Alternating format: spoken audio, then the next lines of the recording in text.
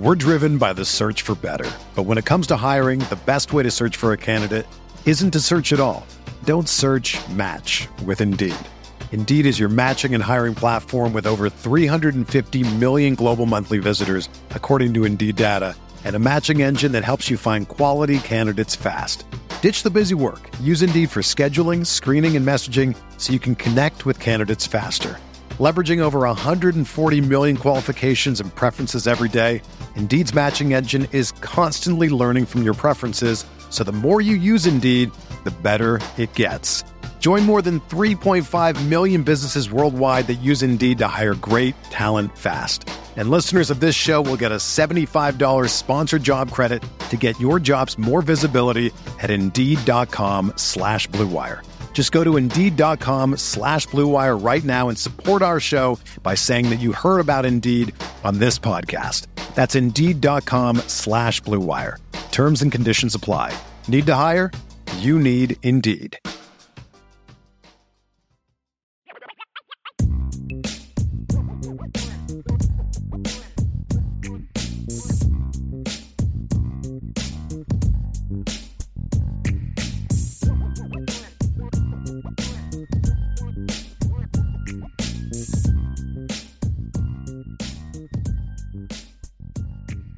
Welcome back, Notre Dame fans, Irish Breakdown family. We are back to finally talk Notre Dame and USC. That's Ryan Roberts. I'm Brian Driscoll.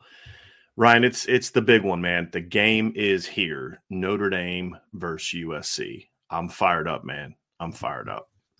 I think that there were three pillars this year, Brian. It was one, Ohio State, two, Clemson in the middle of the season, and then USC, right? Those were the three games that Notre Dame fans wanted to see. We want to see how they stack up against the perceived big boys.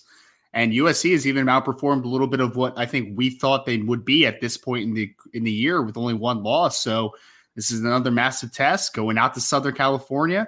It's going to be a big-time opportunity for Notre Dame, who's been trending in the right direction over the last few games, obviously, to end the regular season on a high note and get the best bowl opportunity they possibly can. We're driven by the search for better. But when it comes to hiring, the best way to search for a candidate isn't to search at all. Don't search, match with Indeed. Indeed is your matching and hiring platform with over 350 million global monthly visitors, according to Indeed data, and a matching engine that helps you find quality candidates fast. Ditch the busy work. Use Indeed for scheduling, screening, and messaging so you can connect with candidates faster. Leveraging over 140 million qualifications and preferences every day, Indeed's matching engine is constantly learning from your preferences, so the more you use Indeed, the better it gets. Join more than 3.5 million businesses worldwide that use Indeed to hire great talent fast. And listeners of this show will get a $75 sponsored job credit to get your jobs more visibility at Indeed.com/Blue Wire. Just go to Indeed.com/Blue Wire right now and support our show by saying that you heard about Indeed on this podcast. That's Indeed.com/Blue Wire. Terms and conditions apply. Need to hire? You need Indeed.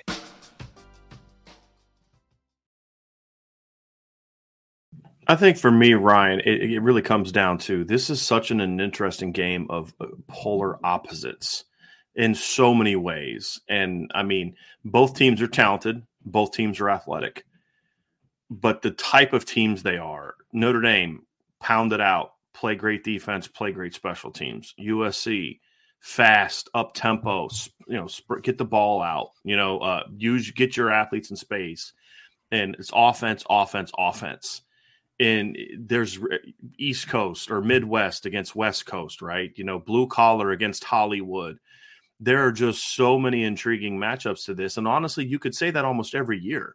And that's what makes this such a fun matchup is because like Ohio State and Michigan, it's border rivals. They're very similar programs for a long time. And, this is what makes this, such a special rivalry to me is the fact that it is so different. You don't have another rivalry in sports like this, where it's just two teams from completely different time zones, completely different parts of the country, completely different styles, and yet they have one thing in common, and that's a history and tradition of excellence. Yep. And that's what I think makes this such a special rivalry. And I'll be honest, as before we kind of get into the specifics, I prefer that the games be like this. Mm-hmm. One team's really good, the other team's really good. And, you go out and you went like the last few years, Notre Dame's beat USC, and it's like, they kind of walked through a couple of those games. USC wasn't that good. It was a lot like the 2000s, when Pete Carroll came in, and it was like, you never really got, other than the 1 year with Brady Quinn in 2006, and that didn't turn out very well. You never really felt like this is the year we take down USC. It never felt like that. Yeah. And, and then it was it was more competitive from like 2010 for a few years. Like Notre Dame won in 10, USC won 11, Notre Dame won in 12, really close game in 13, 14, USC smacks them, 15, Notre Dame gets payback, 16, USC beats them, 17, Notre Dame pounds them. And ever since then, it just hasn't been a real competitive series. And so I think this is good for this series. It's good for the rivalry, and it's good for college football because it is such a unique rivalry. And because we haven't had many instances where both teams are good. For a long time, USC was really good, Notre Dame wasn't. And then for a number of years in the last decade, Notre Dame's been really good and USC hasn't been. I think this is good for the game when both of these teams are good, and this rivalry means something again. Not just means something like between the two fan bases, but means something big picture. Like USC has a chance to play for national championship this year. What's standing between them right now? Notre Dame. And how many times has this story been told where it was either USC's playing for a title and Notre Dame stands between them, or vice versa? Notre Dame's got a shot to go play for a title and USC stands between them. The last two times that Notre Dame went to the college, or let me see here, the two of the last three times that Notre Dame had a chance to go play for a championship, 2012 and 2018, they could not get there unless they had to go to Los Angeles and win, and they did both times. Now, 2020 was the exception because they didn't play. Right. But in 2012 and 2018, that's been the case. Now the tide has turned a little bit. Now it's USC with a chance to get there out in LA, and they've got to get through Notre Dame. And I just think this puts so much more on this matchup that makes it such a more entertaining matchup to prepare for. And hopefully it's an entertaining game when we get there on Saturday. Well, I think you hit on two very key points for me. One is I dislike USC. Be very honest. Yeah, I'll be very honest about it, right? Michigan and USC are the two teams that I just do not like much. But USC is one of those teams, and we've talked about this a ton in the past. When USC is a good program and they are successful, college football is better. It just is. That's one of the historic programs. And I want USC to be good. I want Notre Dame to be better, but I still want them to be a very good football team, obviously, right? So the fact that they've gotten back to where they are now after going 4-8 last year, it's a great first step for Lincoln Riley. It's a really nice first year, initial season to hopefully get the program back to what it should be, what it has been in, the Pete Carroll era at the end of there. And, obviously working further back than that, USC has been a prominent program throughout the history, other than the last few years of Clay Helton, right? So seeing them take that step has been very important. And Brian, I mean, we do our pick'ems every week, and I sent you mine in this morning, and I think I literally used that same exact term. I'm like, these is the polar opposite of teams, man. And you just said it yourself. How Notre Dame wants to win is so much different than what USC wants to win. They are about as far apart as you can get from a fan base perspective, from a location perspective, from a time zone perspective, from a general play style perspective. They are polar opposites, which adds into the fascination because people are going to turn on Notre Dame, USC, two big brands, rivalry, all that good stuff. You add in the fact that they are completely different football teams that want to win in a completely different fashion. I think that really adds into the lure, the fanfare. And obviously, that every fan, Notre Dame, national alike, will be tuned in on Saturday night to see what should be a great game, hopefully. Right. It is funny how different generations view USC. Like the generation in front of me has a very deep dislike of USC. The generation that came after me, your generation, has a deep dislike of USC. And I think a lot of it is what was the rivalry like when you were young? For you, as someone who was born in, was like 91, right? 91. So you Notre Dame didn't really dominate that series. For your really young life, like really young, it was back and forth. But once you kind of got old enough to really follow Notre Dame, it was dominated by USC. Yep. For me, I started watching in 1988. I watched almost a decade go by before USC won a game in this rivalry, and it's just like So it was Michigan and Penn State that were able to knock off Notre Dame at times. It was Miami that was the rivalry that I hated growing up. Well, by the time you were following Notre Dame, or by the time you were born, the Notre Dame Miami rivalry was over. You know, I mean, it ended in 1990. Yep. So it is always funny and fascinating. Like, I don't have the hate for USC. Now, I'm not saying I may not develop it, and I've started to over the last year. Yeah. Because I despise what USC has done. And the transfer thing bothers me, but it's more so the Big Ten jump. Like that really sickened me, to be honest with you, because it's like, you know, you have no loyalty to anything, no sense of honor, no sense of tradition. It's about money. And I have no sympathy for that at all. So I'm starting to hate USC, but it's not because of the football rivalry. So it's always find that fascinating. It's funny. I mean, well, the good thing is now that they're in the Big Ten, I can hate them and Michigan in the same conference now, which would be great to figure out. But I mean, you're right, Brian. I mean, my oldest memories of USC, as far as when I was a kid, was the middle to end of the Carson Palmer years, right? That led right into the Matt Leinart, Reggie Bush era, which was obviously they were fantastic. And I mean, the last game they ever played against Vince Young in the Rose Bowl, that was one of the greatest games I've ever seen, just in general, right? So my younger childhood was filled with USC being a very successful team, to your point, right? And it's been filled also with Notre Dame not being a very successful team. I mean, for the longest time, I clinged on to the Brady Quinn years, the last two, right? Because it's like, wow, Notre Dame won 9 games. It's so incredible. It's so funny now to look back, and now you're just like, times have definitely changed from the tail end of the Bob Davie to Tyra Willingham to the end of the Charlie Weiss era. But it's been fascinating to see, to your point. Regardless, though, these are two of the best programs in college football, 2 historic programs, 2 programs that still have a lot to fight for, right? You mentioned USC has more to play for with their playoff hopes, but Notre Dame still has bowl dreams, right? And ending the season out right, and get now transitioning to 2023 with a lot of high expectations, right? So there is a lot to play for, and you'd be lying to yourself if Notre Dame fans and Notre Dame team alike wouldn't like to ruin some of the USC playoff dreams this year. They would love to be the ruiner of that conversation. No doubt. So, Ryan, I think there's nothing more contrasting about this rivalry. I mean, there's nothing that shows how contrasting this rivalry is, or this matchup is, than to dive in the numbers. And I think that's what we're going to do next. We're going to dive into the sort of the on-paper matchup and just the different aspects of this game. But just a reminder to people, we're going to have 2 shows today. We're going to have this show, obviously, at 2. And then our next show is not going to be till 8 p.m. tonight because we've got some family obligations that we have to take care of. So we'll be going live tonight at 8 o'clock for our Keys to Victory article. And remember, we are off tomorrow because it is Thanksgiving, and we want all of you to have a wonderful, wonderful Thanksgiving. We will have some recorded shows up. We'll cut these videos up and things like that. And, and I may do something a little special tonight to kind of put out tomorrow morning. We'll see about that. But, that's kind of just to let people know that's what our plan is for the rest of the day.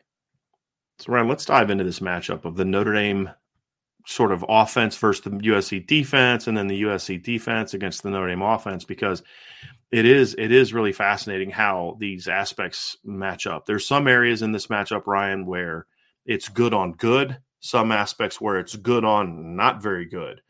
And how those things play out is going to have a huge role in this game. And that's why we do this breakdown, is to not just show, because it's not always, well, they're really good at that and that team's not good at that, so it's obviously going to work out that way. It doesn't. But that's the key, is to win a game like this, Ryan, you've got to be good at what you do, and you've got to try to stop the other team from being good at what they do, as good as what they do. And that's going to be the key for Notre Dame. And then now this is going to let us find out, well, what are those things? And I think we're going to begin, as we always do.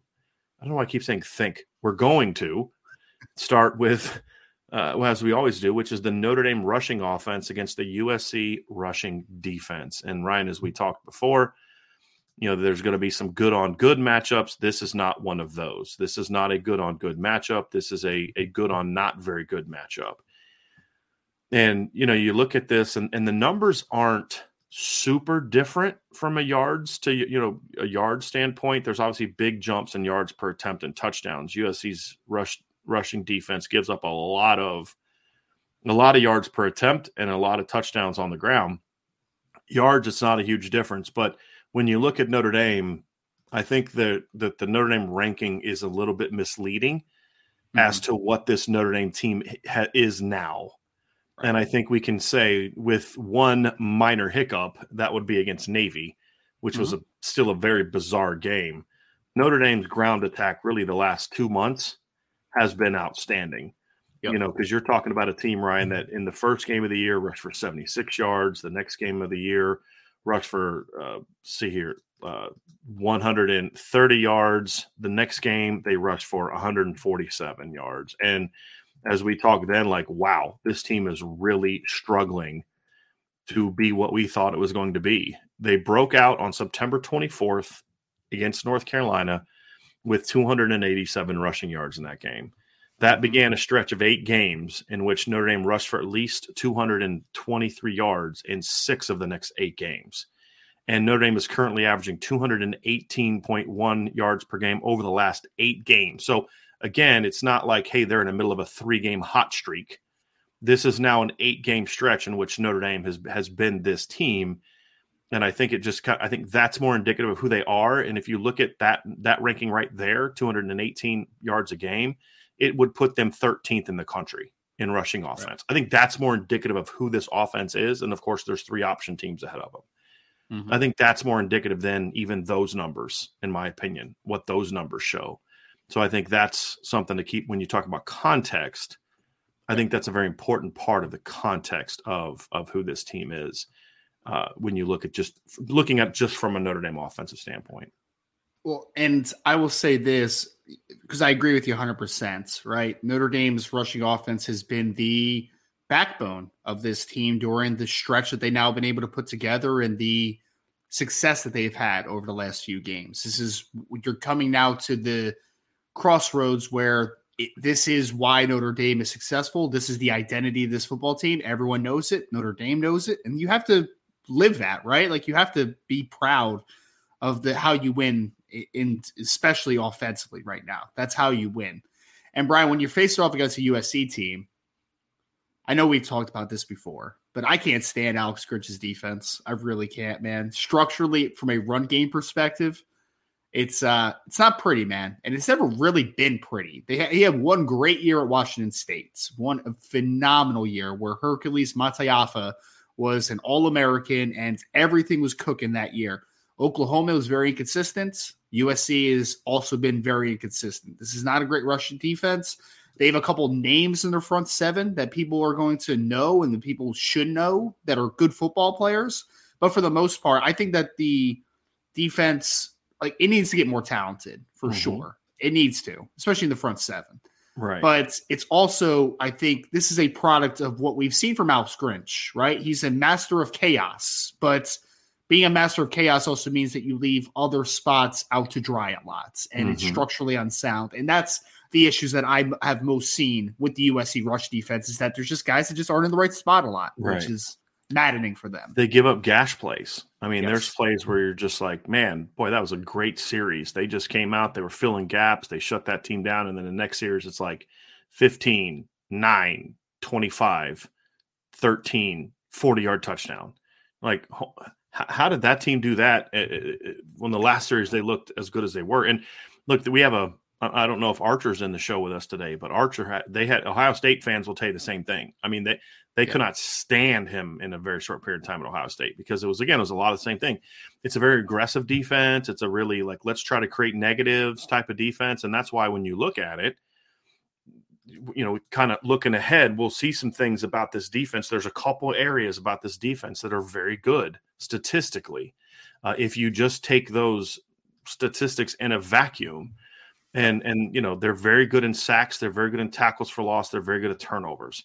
But the way they go about it puts them such at risk of getting gashed in so many other areas. And it's really the thing about it, the reason people say, you know, why does Lincoln Riley put up with that? Because that's what Lincoln Riley wants. He doesn't care about having a defense that stops the rushing attack. He wants a defense that's going to force stops however you get them. I just need you to give me 2 to 3 stops a game and we won't lose. And opportunistic turnovers is a big thing for Lincoln as well. Yeah. Right. And that's kind of what they do. So No. I don't think he necessarily has a problem with this, honestly, because it was the same thing at Oklahoma.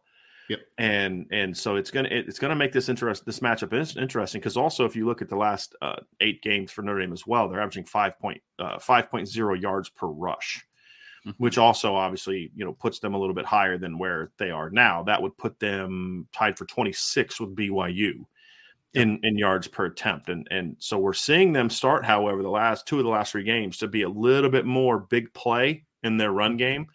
Yep. And this is going to be a thing in this game, Ryan, where you're going to need to see that. You're going to need to see 2 things from the Notre Dame ground attack: efficiency and rip off some big plays.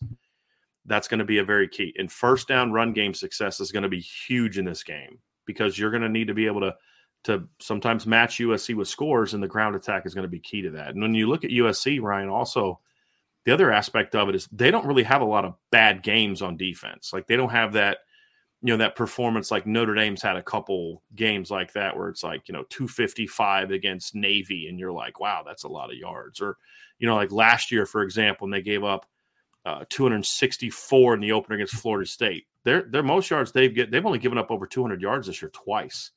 That was in week 2 to Stanford, and then last week to UCLA, and the Stanford game was 221 yards. Yeah. So they're consistently giving up yards to teams, 146, 221, 164, 153, 88, 144, 138, 163, 63, 135, 204.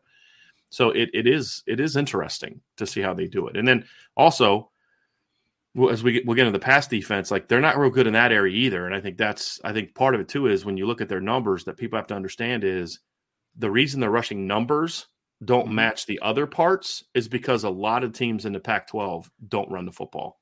Right. And if you look at the numbers, Ryan, it's very strange. We were having this conversation on the message board yesterday, about USC's rush defense. UCLA is averaging 236.8 yards a game. Oregon's averaging 223 yards a game. Utah's averaging 205. Oregon State's averaging 192. And then USC's next. Then there's this huge drop-off to USC's 5th. Then there's this huge drop-off to number 6. Washington's at 138.9, then 132.9, 131.6, 115.4, 112.6, 112.3, and then 99.3. Who's 99.3? Cal. And then Stanford's right above them. And if you look at USC's schedule, they've played every team from 7 to 12. They didn't play Washington at number 6. They didn't play Oregon at number 2. So, I mean, a couple of those good rushing teams they didn't play. Now, they did have some success. If you look at their game against Utah, they had some success running the football that game. But I felt, and you tell me if you disagree, they so overcommitted to trying to stop the run that allowed them to get kind of ripped up with some big plays in the pass game. And that ultimately is what cost them the game. So they haven't shown the ability to stop the run without then sacrificing other parts of their defense. And I think that's what makes them vulnerable is if you can establish your ground attack against USC, you're going to have a chance to score some points. There's no doubt about it. Also, you want to talk about polar opposites, Brian? This team, to stop the run, is Notre Dame is a very downhill, physical run style, right? USC wants to stop the run with movement, like you're talking about, right? Like, they'll take Eric Gentry, who is like 6'6", 200 pounds at linebacker, line him up all over the place. They'll take Tuipulotu. I don't know how to pronounce his name. My deepest apologies to Tui, who's a very good player, by the way. Number 49. Just call him Tuli. Just do what I do with DJ. Just call him DJ.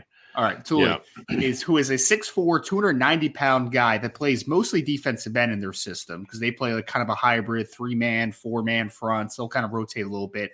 But the master of chaos, right? They did this against UCLA at least. I saw a bunch. They took Tuli and they put him at middle linebacker, and they would just blitz him through random gaps and stuff, right? So they're just trying to make offensive line guess wrong. They're trying to use their movement to stop the run, while Notre Dame is going to just say, hey, we are going to run right down your throats, right? And we are going to come right at you, stop it. And so it is also not only a good versus not so good comparison, it's also very different styles of team, right? Like, you're talking about a very finesse run defense in USC and a very power-centric, power-heavy running style with Notre Dame, a ton of duo, a ton of inside zone. Like they're going to do those types of things. So just an interesting comparison based upon how these teams also want to win in these areas as well. And to a degree, I think USC has to do that. Because if you look at their depth chart, Ryan, they're not very big. I mean, I would argue their ends. Well, I mean, not even argue. It's just statistically, it's a fact. Their ends are bigger than their tackles. Nick Figueroa is 200 starting ends. Nick Figueroa is 275 pounds. Thule is 290 pounds.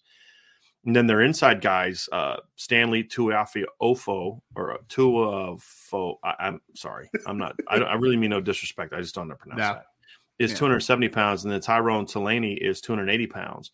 The only guy that they have inside with any kind of size that plays a lot is Brandon Peely, who's 345 pounds, but he doesn't really move that great. Dejon Benton is 270 pounds. So, I mean, they're a bit of an undersized team, and Shane Lee is big at 245, but, Eric Gentry's 200 pounds. I mean, Raylan Goforth is only 225. They're not a real big team. And so I think they have to do that. Like they don't have the luxury against Notre Dame to play the way that BC did to a degree, but more so how Clemson played. They're going to have to be like Navy. And that's the danger that I think for Notre Dame is if you play your game, you should be okay. But if you have one of those off games like they had against Navy, or if your pass game's not able to really help you out, then that's where you could have some issues for Notre Dame in that you can't really get your offense going. So that's the one danger for Notre Dame is when you are so one-dimensional on offense, if that part of your offense isn't rolling, you can have some problems against a team like USC. But when you look at the statistics, Ryan, obviously in this particular matchup, this is clearly advantage Notre Dame. Even with the overall season numbers, it's clearly advantage Notre Dame. When you take into account what Notre Dame has become, it's a significant advantage for Notre Dame. Without doubt. Let's move on to the pass game matchup, Ryan. This is a very intriguing matchup because this is in my opinion, the only bad on bad matchup of the game. Right? USC's not very good at stopping the pass, and Notre Dame's not very good at throwing it.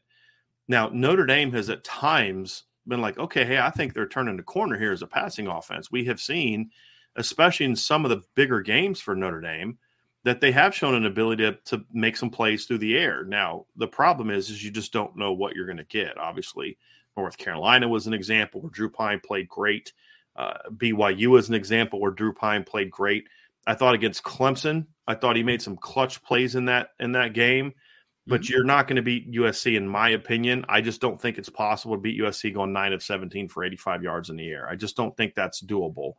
I think at minimum you're going to need something like last week where he hits a couple of throws that he missed, I think is what you're going to need. They're going to need to get something out of their pass game, Ryan, for this to be a game that I think Notre Dame can win, barring their defense forcing a lot of turnovers. But as we're going to get to here in a little bit, that's not exactly something that's very easy to do against this USC offense.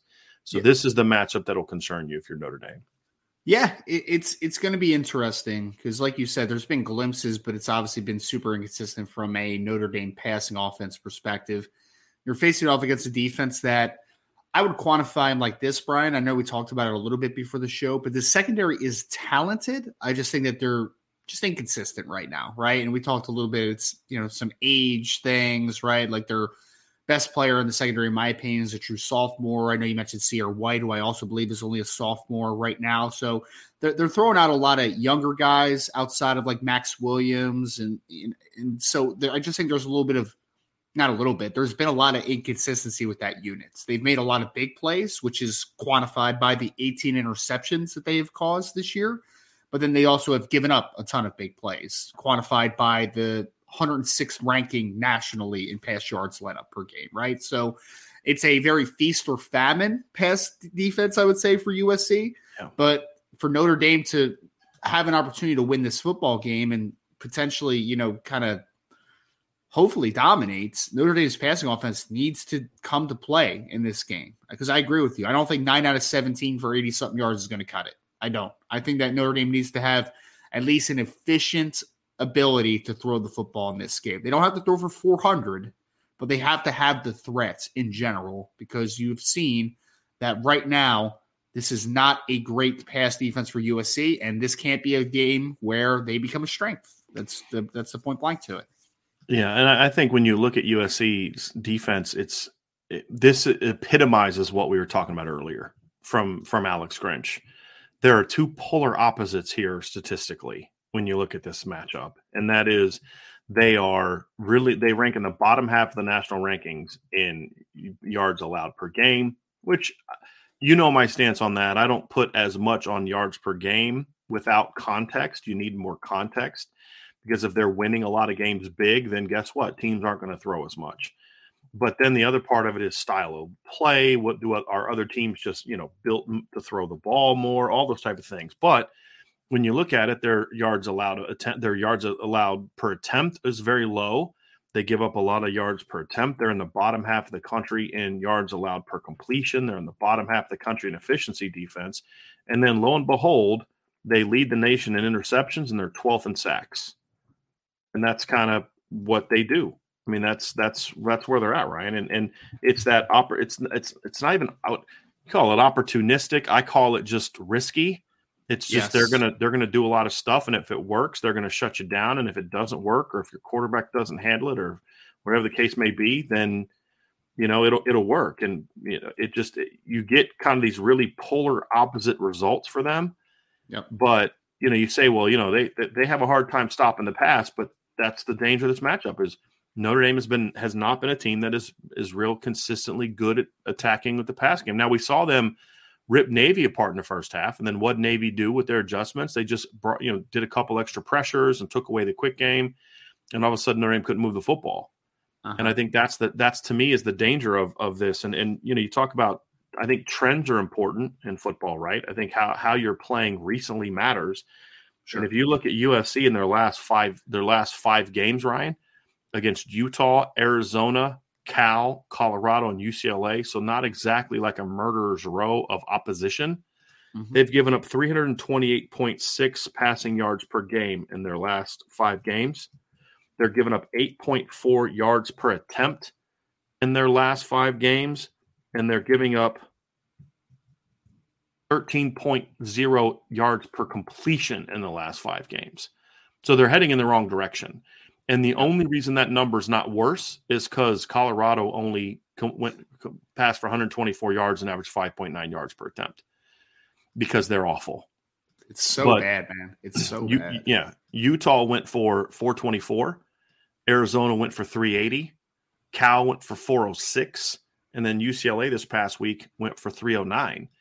And so – And Utah and Cal are not built off of being passing offenses either, right? Like Utah wants to be ground and pound, control. Yeah. Cam Rising makes good decisions. He's not a guy that should be throwing for 400 Here's yards. What Utah did the next 4 games. So against USC, 68.9% completions, 424 yards, 9.4 yards per attempt. Here's what they did in the next 4 games. Against Washington State, 175 yards, 63 completions, 6.5 yards per attempt. Against Arizona, 52% completions, 151 yards, 6.0 yards per attempt. Against Stanford, 235 yards, 61.8% completion, 6.9 yards per attempt. And then this past weekend against Oregon, 55.3 completion percentage, 170 yards, 4.5 yards per attempt, 0 touchdowns, 4 picks.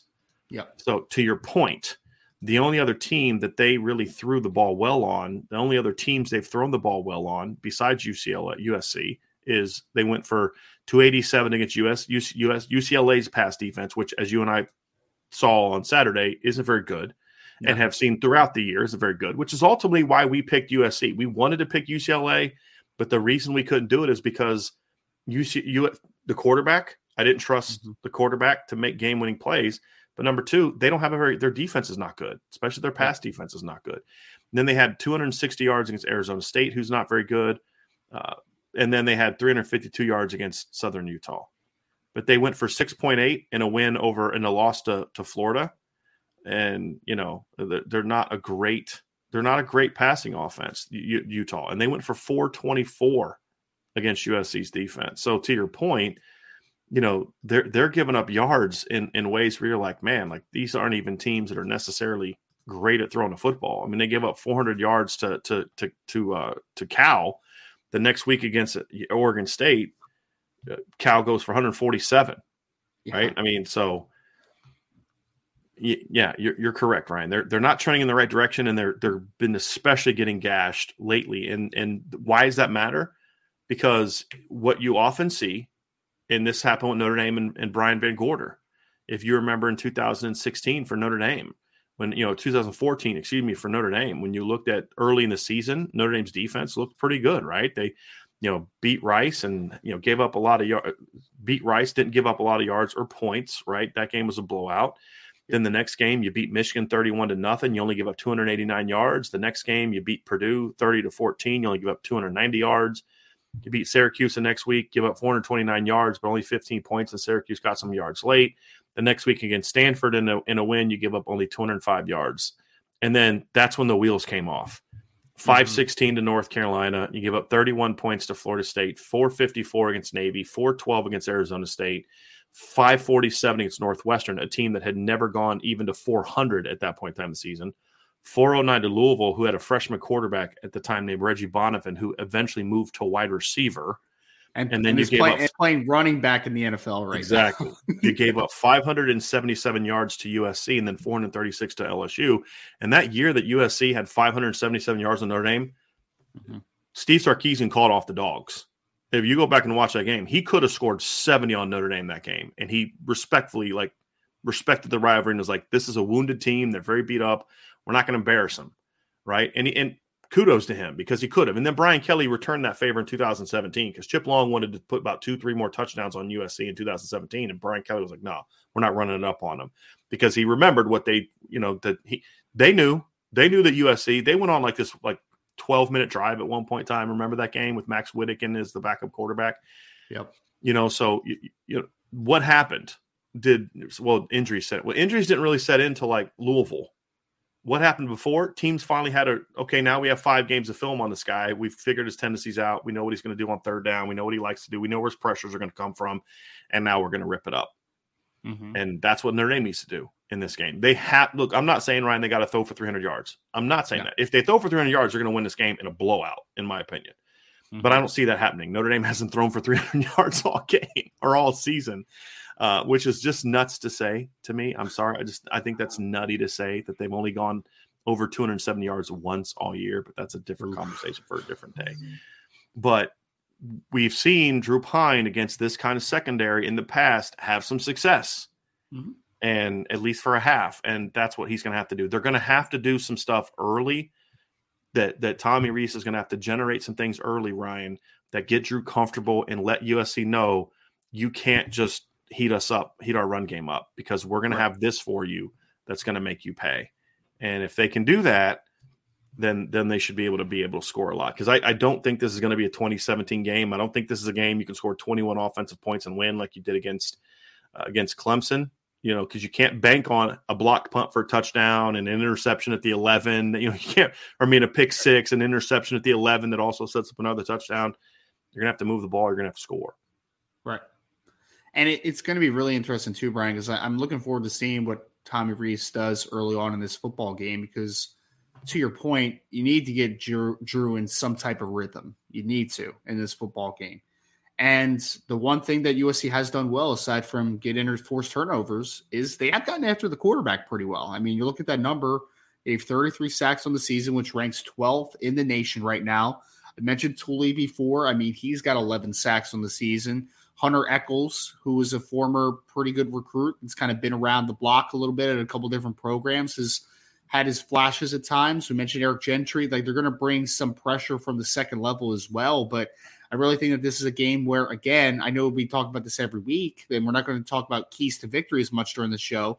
But the offensive line, I think, really just has to do well against this defensive front because they might not be big, might not be great against the run, but what they can do is they can move and they get after the passer a little bit. So just looking at that sack number for USC, that's a matchup where, because Notre Dame has been pretty good with not allowing a ton of pressure, with not allowing a ton of sacks, but now they're going against a team that's kind of how they make their living defensively, is being able to force pressure and being able to force turnovers. Go to the next matchup, Ryan. That's going to be the Notre Dame scoring offense against the USC scoring defense. And again, this is where it starts to even out. right? And this is where you say, okay, this is going to make it this interesting. Notre Dame ranks higher in points per game and USC, points allowed. Notre Dame is higher in yards per play. USC is better in the red zone. Notre Dame is significantly better in third down offense compared to their third down defense. And then the turnover aspect is very, very fascinating, Ryan, because Notre Dame turned the ball over 3 times in the first 2 games. They turned it over 3 times against Marshall. They turned it over twice against Stanford, twice against UNLV. Really, since then, they've been pretty good, I think, about not turning the ball over. You had the one turnover against Syracuse, which was just not a good turnover, but it ended up not proving detrimental. You had the turnover against Navy, and then you had the turnover last week against Boston College. And I'm even trying to remember what that one was. You had a lost fumble. Oh, it was on a punt. It wasn't even the Notre Dame offense. It was on a punt return from Matt Salerno. So, oh yes, yep, yeah. Because I'm like, I don't remember the offense turning the ball over. They scored on their first 8 possessions. But when this team protects the football, Ryan, they're pretty good. Well, USC is really good at forcing turnovers, and that to me is the concern I have.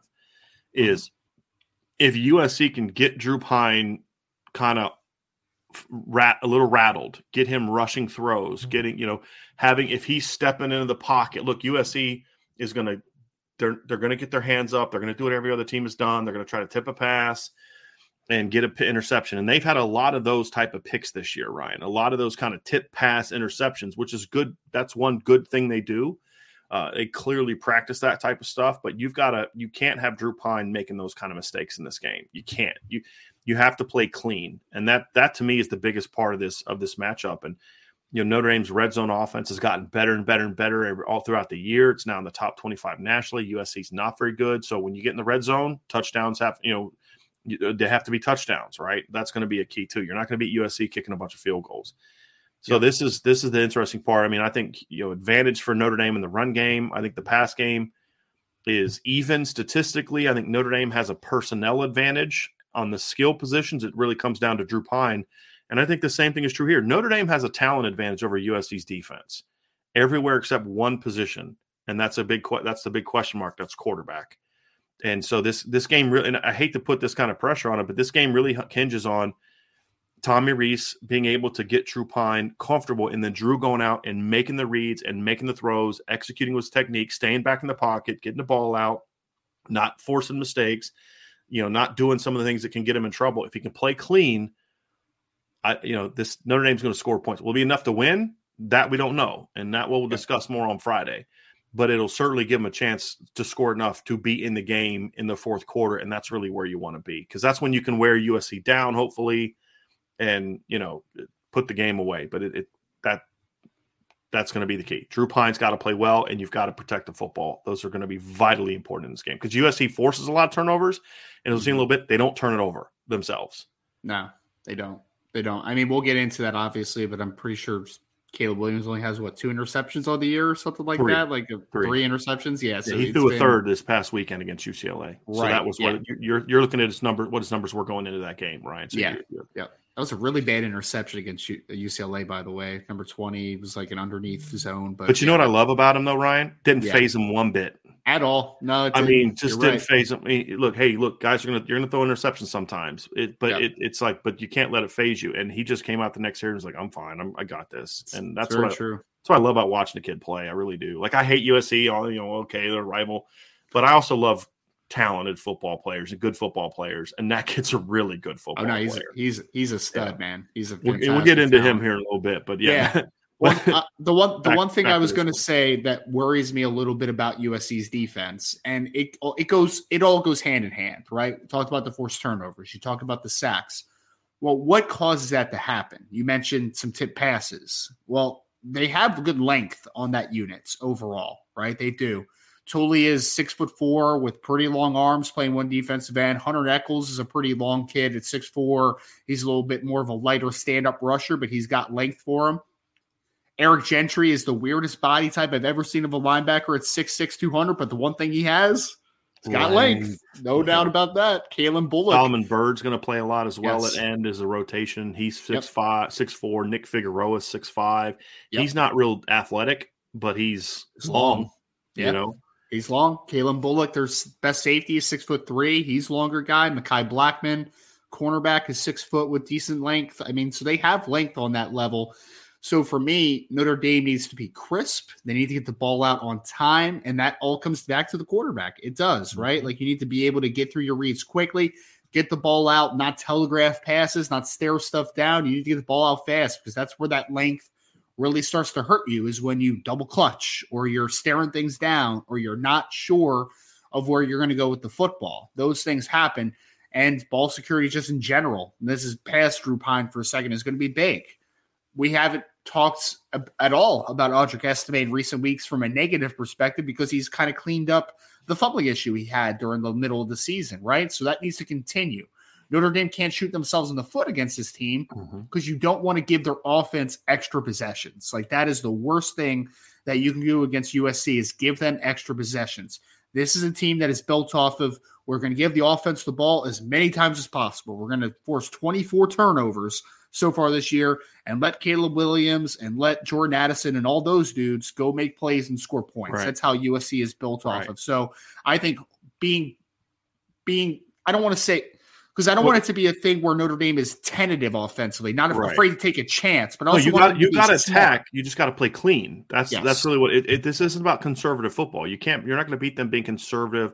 And running the ball a ton doesn't equal conservative. I mean, there's a lot of things you can do, right? If they're going to load the box, let's hit Braden Lindsey on a reverse or something like that. Let's beat him with a screen.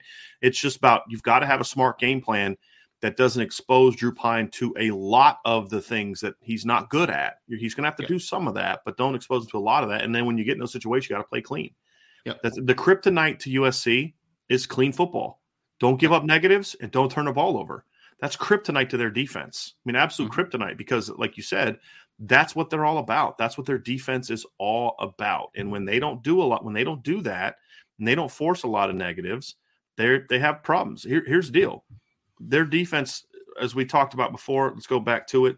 Tackles for loss, they rank 48th in the country. Sacks, they rank 12th. You know how many tackles for loss they had in their one loss this year, Ryan? One against Utah.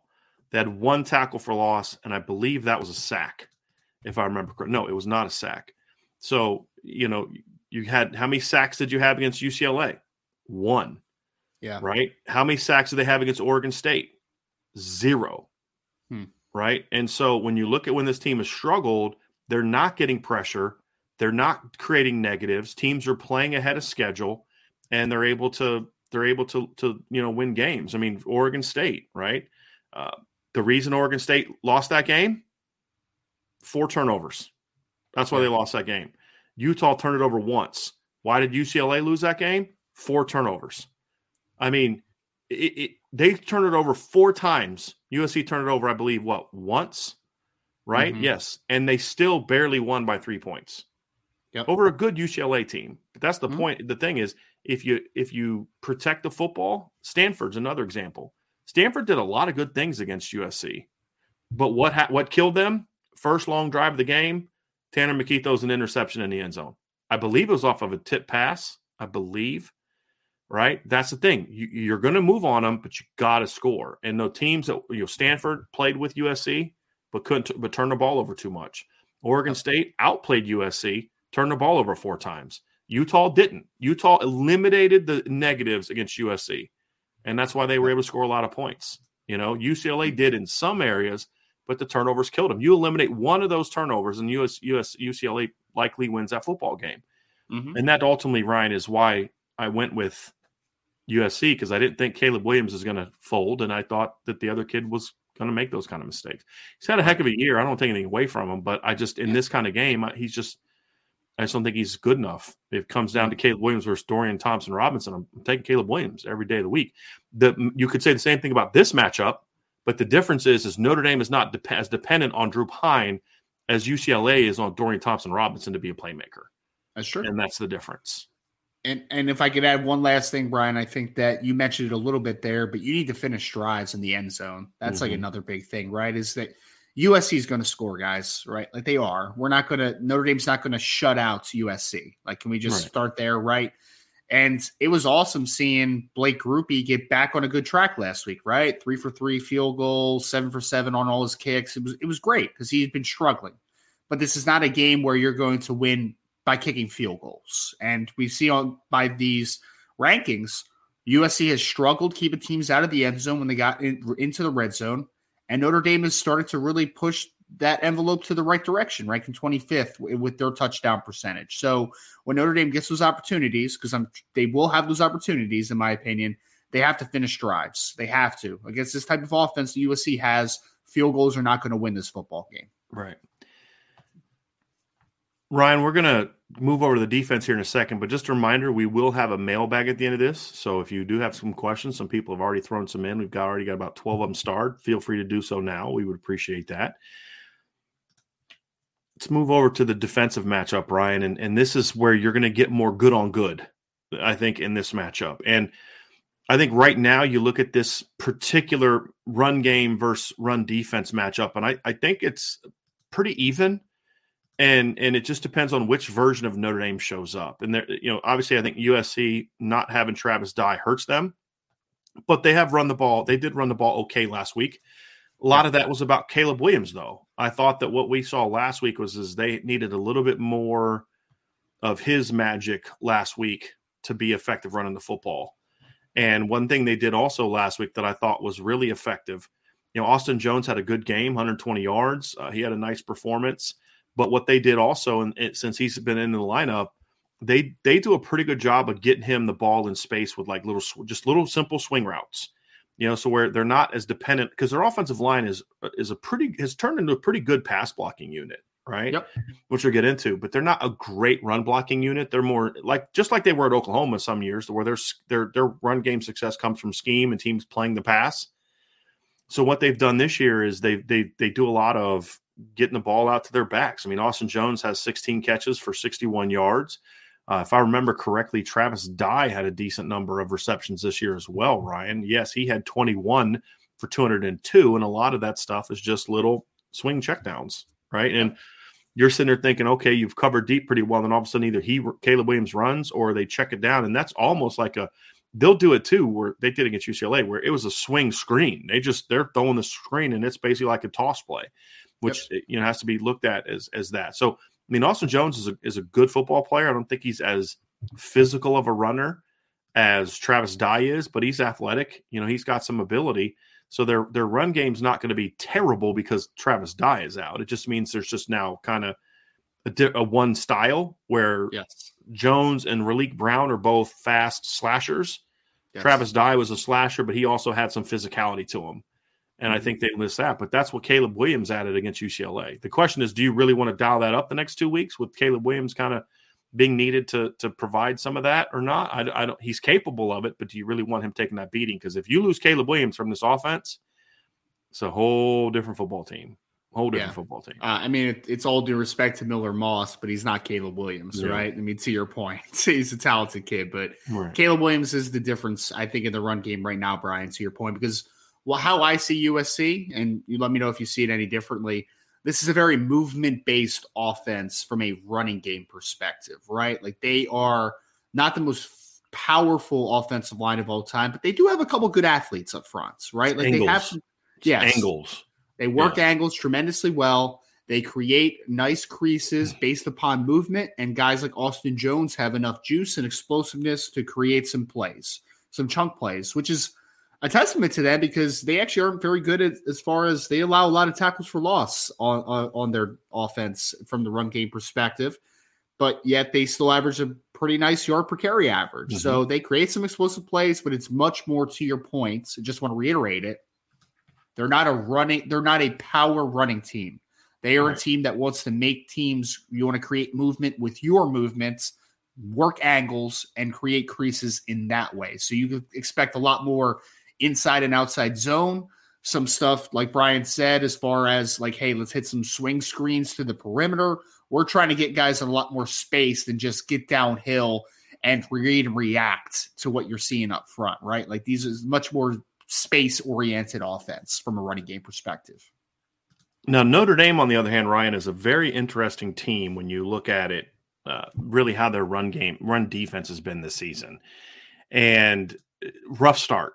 right? I mean, Ohio State didn't put up great numbers, 172 yards, 4.9, but that's because Ohio State didn't really run the ball a ton or successfully in the first half.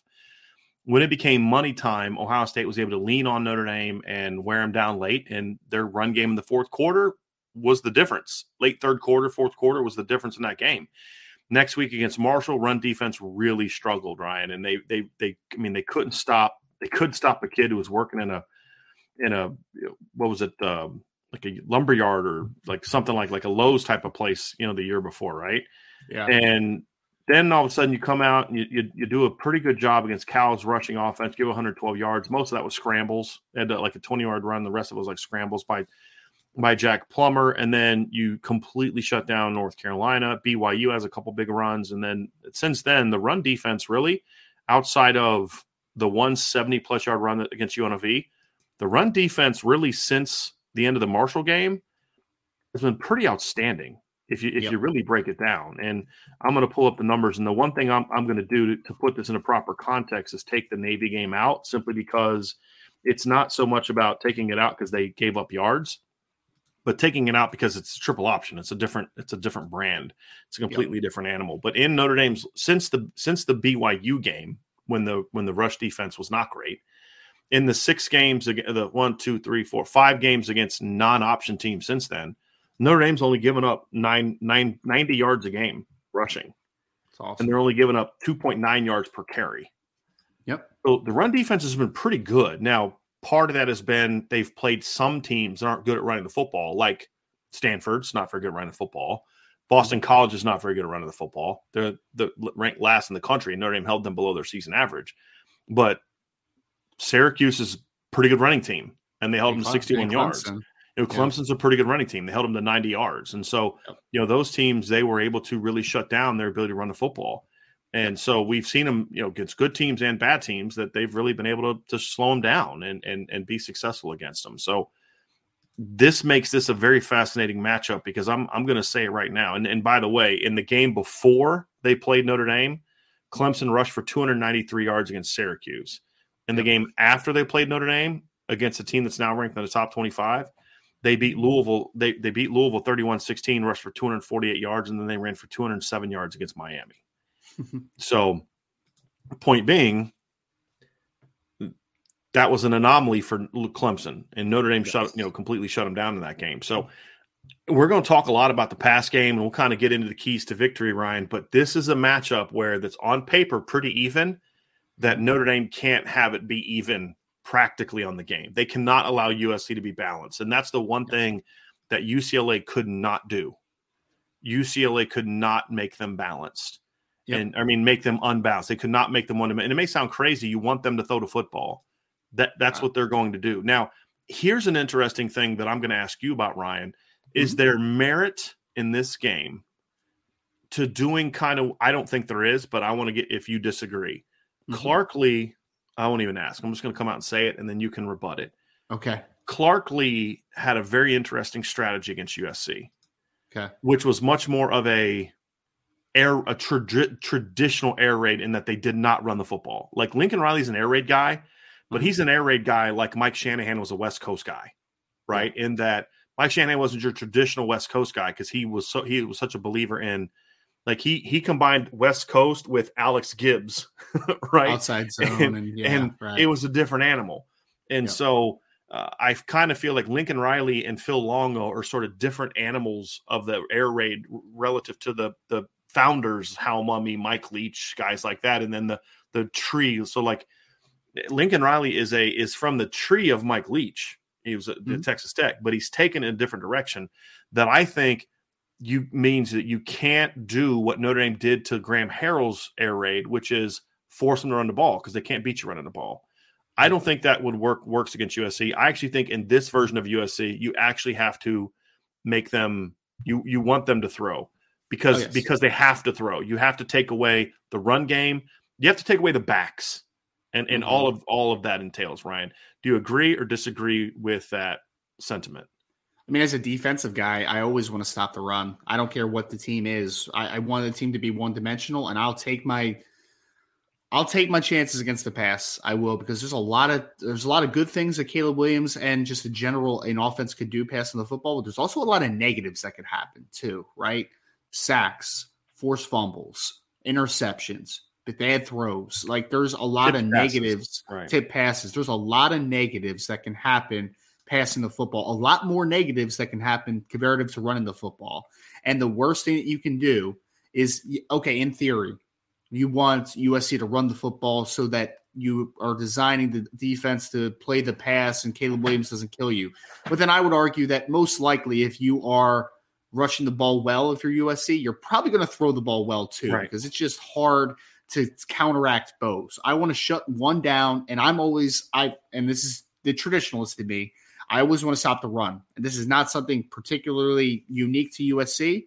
If I was talking about North Carolina, if I was talking about Clemson, if I was talking about any team that's just a different type of team, different systems, different philosophies, I want to stop the run. I do. I want to make a team one-dimensional. I want them to try to throw the football. From there, your guys got to make plays. But right here, Brian, this can't be a game where you're like, Austin Jones ran for 100-something yards, right? Like that's if that happens and Notre Dame gives up a decent amount of rushing yards and Austin Jones and Raleek Brown have a couple of nice runs and they are able to control this. Caleb Williams is going off. Right. Exactly. If that happens, then Notre Dame's going to lose this game, in my opinion. Like, you can't let that happen. You have to force this team to be one-dimensional, and you have to take your chances in the pass, and you have to force them into some bad decisions. And your defensive line has to play well. So I've always been a stickler to let's stop the run first, and then we'll force mistakes in the passing game. That's always been my philosophy personally.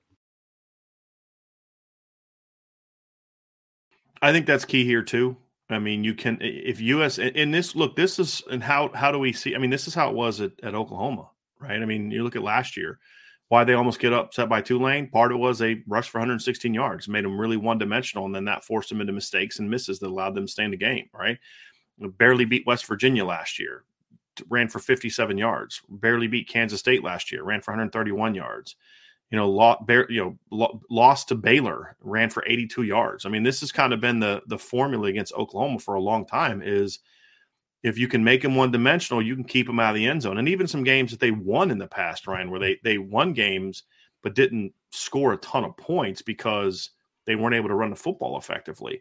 Going back to 2020, they had 76 yards against Baylor that game and only scored 27 points. In the Big 12 title game against Oklahoma State or Iowa State, they ran for 120 yards and only scored 27 points. If Notre Dame can hold them to 27 points, you feel like you're going to have a shot to win this game, right? Well, then they go out into the bowl game against Florida and rush for 435 yards and beat Florida 55-20. Right? I mean, if they run the ball on you, you've got Lincoln Riley, I'm going to go back and look at this. He doesn't have a lot of losses where he's run for 200 yards. I'm going to actually go back and look at this. So 2021, no losses with 200 yards. 2020, no loss. I mean, their two losses that year were 130 and 114 yards rushing. 2019, their losses, they had 102 and 97 yards rushing. I mean, again, picking up a pattern here. So last time they lost a game where they ran for 200 yards was all the way back in 2018. They lost to Texas 48-45. So, yeah. I mean, it doesn't happen often. They don't lose and they run for they don't lose if they rush for 200 yards.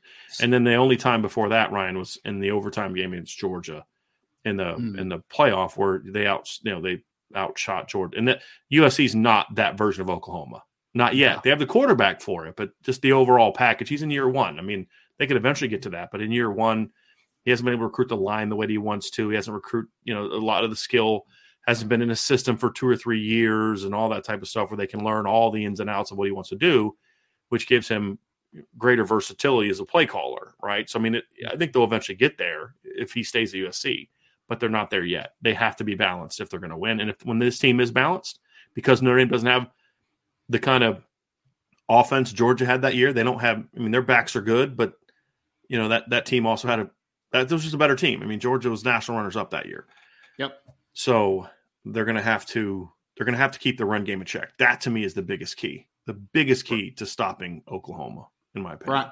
Brian, the analytics crowd is going to hate you so much. You're telling me running the football matters? Yeah. No way. I don't believe it. Yeah. You look at the basketball every play and win. I don't know. You don't know what you're talking about. Yeah. I love the sarcasm coming out of it because those people are idiots.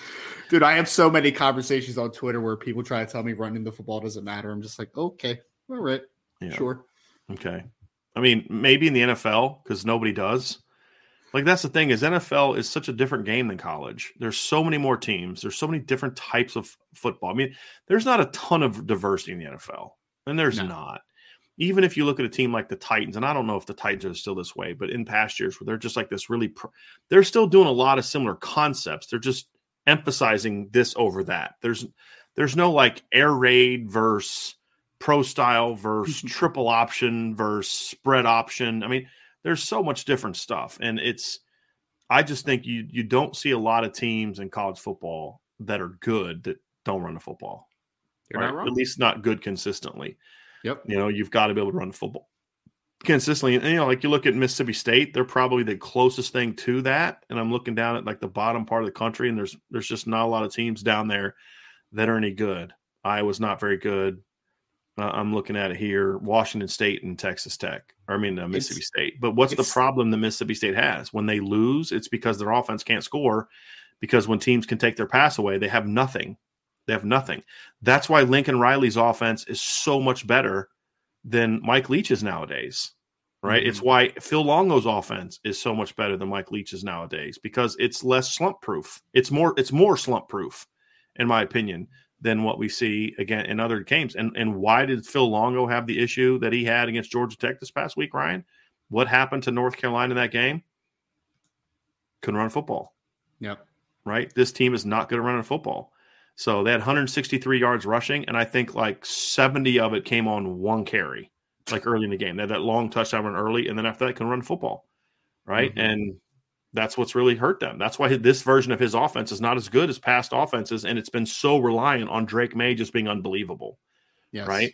And that's where he can't put what's allowed Caleb Williams to be so mistake-free beyond his talent. I mean, his talent's part of that too. Right. Sure. I was having this conversation with a buddy last night, and we were talking about, John Elway, and he's a Steeler fan, and the pass that John Elway threw to get a first down on third down against to Shannon Sharp in the 1997 AFC Championship game, divisional game. Mm-hmm. And he's like, "Oh, the guy almost intercepted it," and I was like, "No, he didn't." And we went back and watched the play, and he didn't. And he said, "Why?" Because John Elway threw it 100 miles an hour, and there was no way that guy was going to get his hand on it. It was like, Shannon Sharp was catching that ball, whether Shannon Sharp wanted to catch the ball or not. That's just the way he threw it. Well, Caleb Williams can do some of that. Like that throw against UCLA where he's running to his left there and put on Twitter. Like there's like maybe 2, 3 guys in all of college football that can make that throw with that velocity. There's not outside of Josh Allen and Pat Mahomes. Right. There's not many guys in the NFL that do that either. So he's going to make some of those plays, but overall, what helps him be a guy that just doesn't turn the ball over is that they are able to make teams respect all parts of their game. And Lincoln Riley is not afraid to come out and say, if you're going to like overplay our pass game, that's fine. We're going to go off today with our run game. We're going to go off, and we're going to beat you up the middle running, and we're going to beat you over the middle throwing, because you're trying to protect the outside so much. And I think that's why you have to be able to control the run game with your box. You have to be able to control the run game with your box and then be able to protect outside, because you can't stop both, right? I mean, I don't think. No. So the one you can stop to me is the one up front. And so you got to get Jason Adamiola back. JD Bertrand has to keep doing what he's been doing. And then I'm very curious to see how they use Maris Lewis in this game to attack. I'm very curious about that. That's going to be a very fascinating aspect of this game. So we'll see how that goes. This next part, Ryan, this is one of the good on good matchups, in my opinion. Mm-hmm. And Notre Dame's got some interesting numbers in this regard, because here's a couple things that to me are very fascinating about Notre Dame's numbers. Their yards per completion is not great. A lot of that comes down from the North Carolina game, where they gave up some, garbage plays late. They averaged 17.7 yards per catch. That's not how that game played out, right? I mean, a lot of that came after it was 38-14. they've been prone at times to giving a big play here or there, but when you look at their yards per game, their yards per attempt, their efficiency numbers and sacks, those are the numbers that really tell you the tale of how good you are on pass defense. And Notre Dame has proven to be a very good pass defense this year. And yes, they've beaten up on teams that aren't good throwing the football, but they've also done a really good job, Ryan, in my opinion, against teams that can throw the football, because USC right now in passing yards per game ranks 4th nationally in passing yards per game. But Notre Dame's also played North Carolina, who ranks 6th, and Ohio State, who ranks 17th in passing yards per game. And then Ohio State, I believe, is 3rd in yards per attempt. USC is 7th, tied for 7th with North Carolina. So Notre Dame has played teams that have dynamic receiving cores and really good quarterbacks this year. Yep. Now, you could argue CJ Williams is the most talented of all the quarterbacks they've played, and I really wouldn't push back on that, to be complete, as arm talent-wise. Mm-hmm. And he's definitely a better runner than CJ Stroud, but he's very similar to Drake May in that regard, right? And they've played receiving cores with a lot of speed. And so this is not a new test for Notre Dame, but it doesn't mean that, because they did well then, they're going to do well now. They still have to be on top of their game to stop this pass offense, because ultimately at the end of the day, if you hold them to 100 yards rushing but give up 450 passing, you're still going to lose, right? And so that's going to be a key. Is you're going to have to find ways to create minuses for USC, whether it's incompletions, tackles for loss on their perimeter screen game, breakups, tipped passes, interceptions, all of that. It's the whole gamut. You're going to need to get some of that. You got what it comes down to, Ryan. You've needed to create as much inefficiency as possible with the USC pass game. It's much easier said than done, but as the statistics show, it's much easier said than done. But that's what's going to be the key. But Notre Dame has done that. That's what they did against Ohio State, and that's what they did against North Carolina, right? Mm-hmm. So they have a lot of good athletes on this USC team, right? Like we've talked about Jordan Addison already a little bit. We're talking about Taj Washington, Brandon Rice, Austin Jones working out of the backfield. They have some guys that can do damage after the catch. And I think that's first for me, Brian, is that this team needs to be, and they have been in recent weeks, they have to be really good on the edges tackling. Like I think Benjamin Morrison's done a nice job. Cam Hart, when he's been out there, has done a nice job being able to tackle in that screen game and not let those 3 to 4 yard gains turn into 8 to 9, right? And they get you into 2nd and shorts and 3rd and shorts. And this is a team where, again, this isn't unique to USC. This is unique to pretty much every. Well, this is unique there. This is not unique. It is a similarity between every team. You want to get them in 2nd and longs and 3rd and longs. You want to, because it's the situation where now they are limited with what they can do and how they can operate as an offense. So Notre Dame needs to tackle well in the perimeter. I believe that wholeheartedly. And this can't be, and I've seen people already say this in the chat earlier in the show, Brian, where, hey, Cam Hart or Benjamin Morrison need to go and shadow Jordan Addison. And I disagree. I disagree tremendously. Do what you do. Your offense, your secondary needs to be a collaborative effort. You need to be good across the board because this team has multiple weapons. This isn't just the Jordan Addison show. Is Jordan Addison great? Yeah, of course he is. Very good football player. There's a reason he won the Blitnikoff last year, right? There's a reason he's going to be drafted pretty high in the draft this year. He's a good football player, really good college player, no doubt about it. But Taj Washington's a good football player too. Brandon Rice is a good football player. Kyle Ford has made some plays. Like they have receivers that have the ability to beat you if put into a good situation for themselves. So Notre Dame across the board is going to take a collaborative effort from the Ben Morsons of the world, from the Brandon Josephs of the world, from the Xavier Wattses of the world, from the Tariq Bracy's, from the Clarence Lewis's, for everyone across the board. This is a make it or break it game for the secondary. They need to, because they've been a strength much better than anybody gave them credit for from a fan base perspective before the season. Notre Dame's secondary has played really well, and it's been a good pass defense for Notre Dame. This is right up there as their biggest test. You mentioned against North Carolina. You mentioned against Ohio State. This is another potent passing attack with a great quarterback and a lot of weapons. Notre Dame's secondary needs to come to play on Saturday. This is a vital matchup to figuring out who's going to win this game. Well, it's kind of funny, Ryan. Roger Dodger, our resident USC fan, has made a comment about how there's a not a lot of let me just go here real quick and find this real fast because I want to pull this up. So there's a lot of lower numbers on the right. Again, this is why we provide context. Notre Dame has pretty low numbers on the left when you consider they've played 2 top 10 pass offenses this year. The highest ranked pass defense in the Pac-12 from a yards allowed per game standpoint is Utah, who ranks 50th nationally.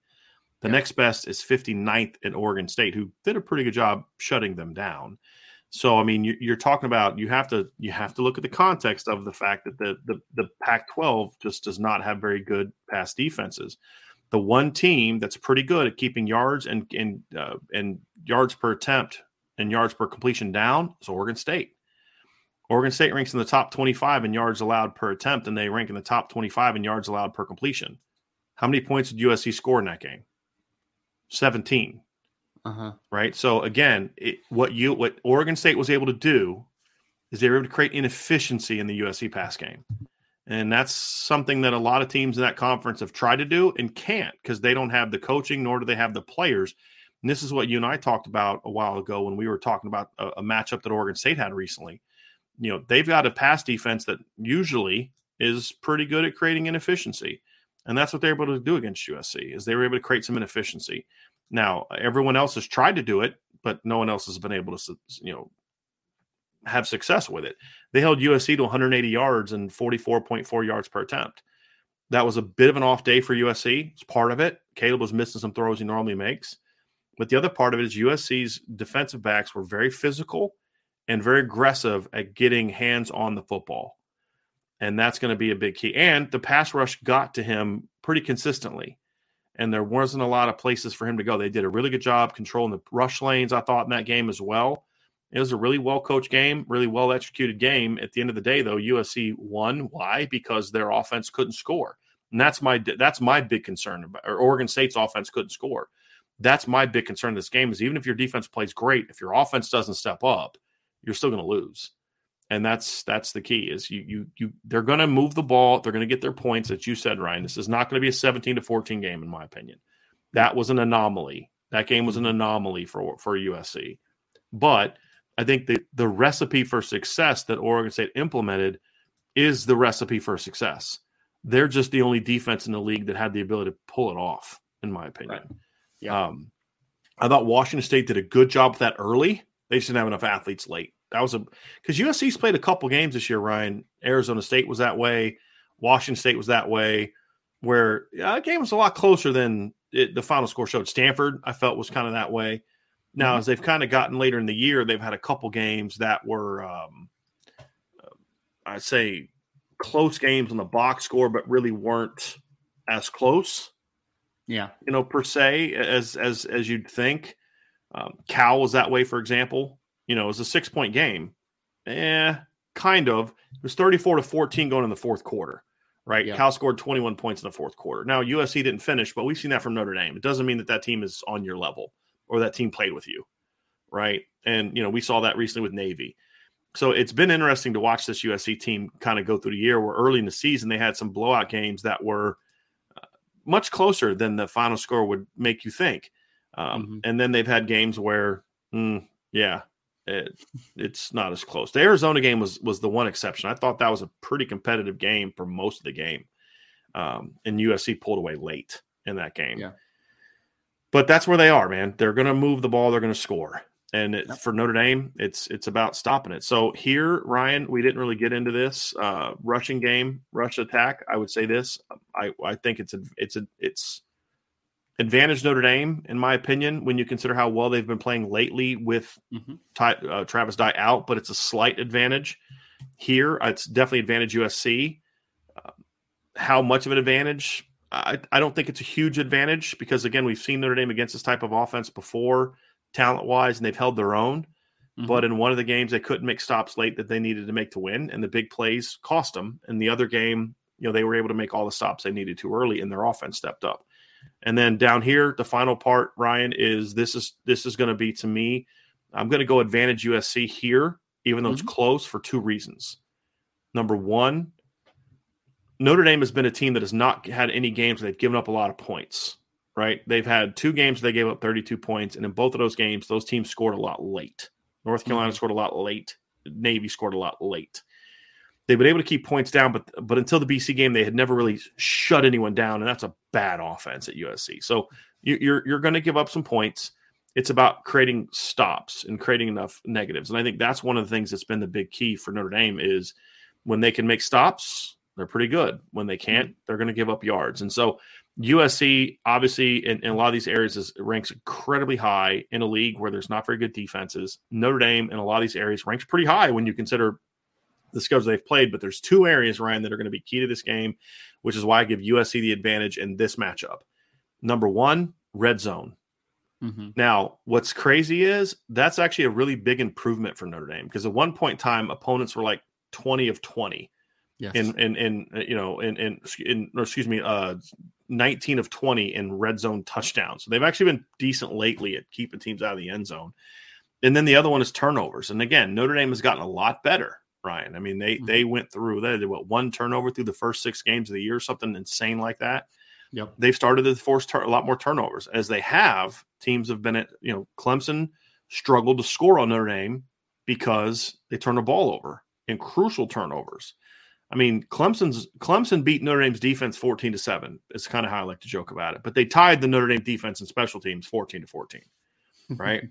If you can have something like that against USC where you're creating points with your special teams and defense, it only helps. But that's not something you can't game plan for that. Notre Dame, see here, 4, 5, 6, 7. Through the first 7 games of the year, Notre Dame forced 3 turnovers. In the last 4 games, they've created 10. Including 5 against Boston College, 2 against Syracuse, 2 against Clemson. And those turnovers they forced in those 2 games were huge because in both of those games, they had turnovers that resulted in touchdowns. You had the pick 6 against Syracuse and the pick 6 against Clemson. USC, however, does not turn the ball over. I mean, you see it right there. They're the best team in the country at not turning the ball over. And it's going to be hard to do, but that's where I give them the edge. And it's his arm talent because there's throws that you're like, I'm not sure if he should be making that throw. Completion, because he's just got tremendous arm talent. I mean, that's really the thing. Like, why is he trying to fit the ball into? Oh, okay, completion, great, because he trusts his receivers, right? Yes.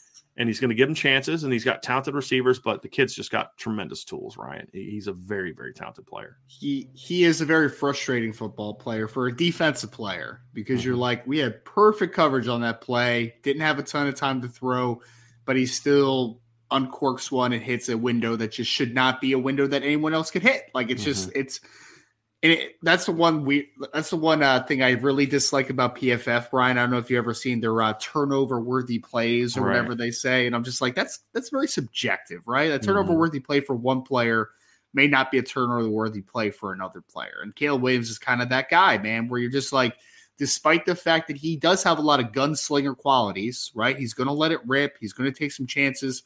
Still pretty safe with the football, man. Like he doesn't put it in unnecessary spots too often. When he does, it's a play that he knows he can make. I mean, there's just like the throw I was talking about last week against UCLA. That was a bad decision, right? That's not a throw that even if he saw it earlier, like that's going to be completed. It was just a bad decision. There's going to, and that stuff though does not happen very often. He doesn't do that type of stuff. So when it does happen, the 1 or 2 times it happens a game, you have to capitalize, right? You have to make those plays. I think that's a big thing. But more than anything, just got to make this game one-dimensional and make him uncomfortable. You have to. Defensive line, I think, is going to be important. And the secondary playing a just good across-the-board solid football game is going to be crucial in this one. Because Caleb Williams is one of those athletes that even when things aren't perfect, even when he's scattered a little bit and he has to rush his process or get out of the pocket, he can still make a ton of plays. So I think rush lanes are going to be a big thing in this football game.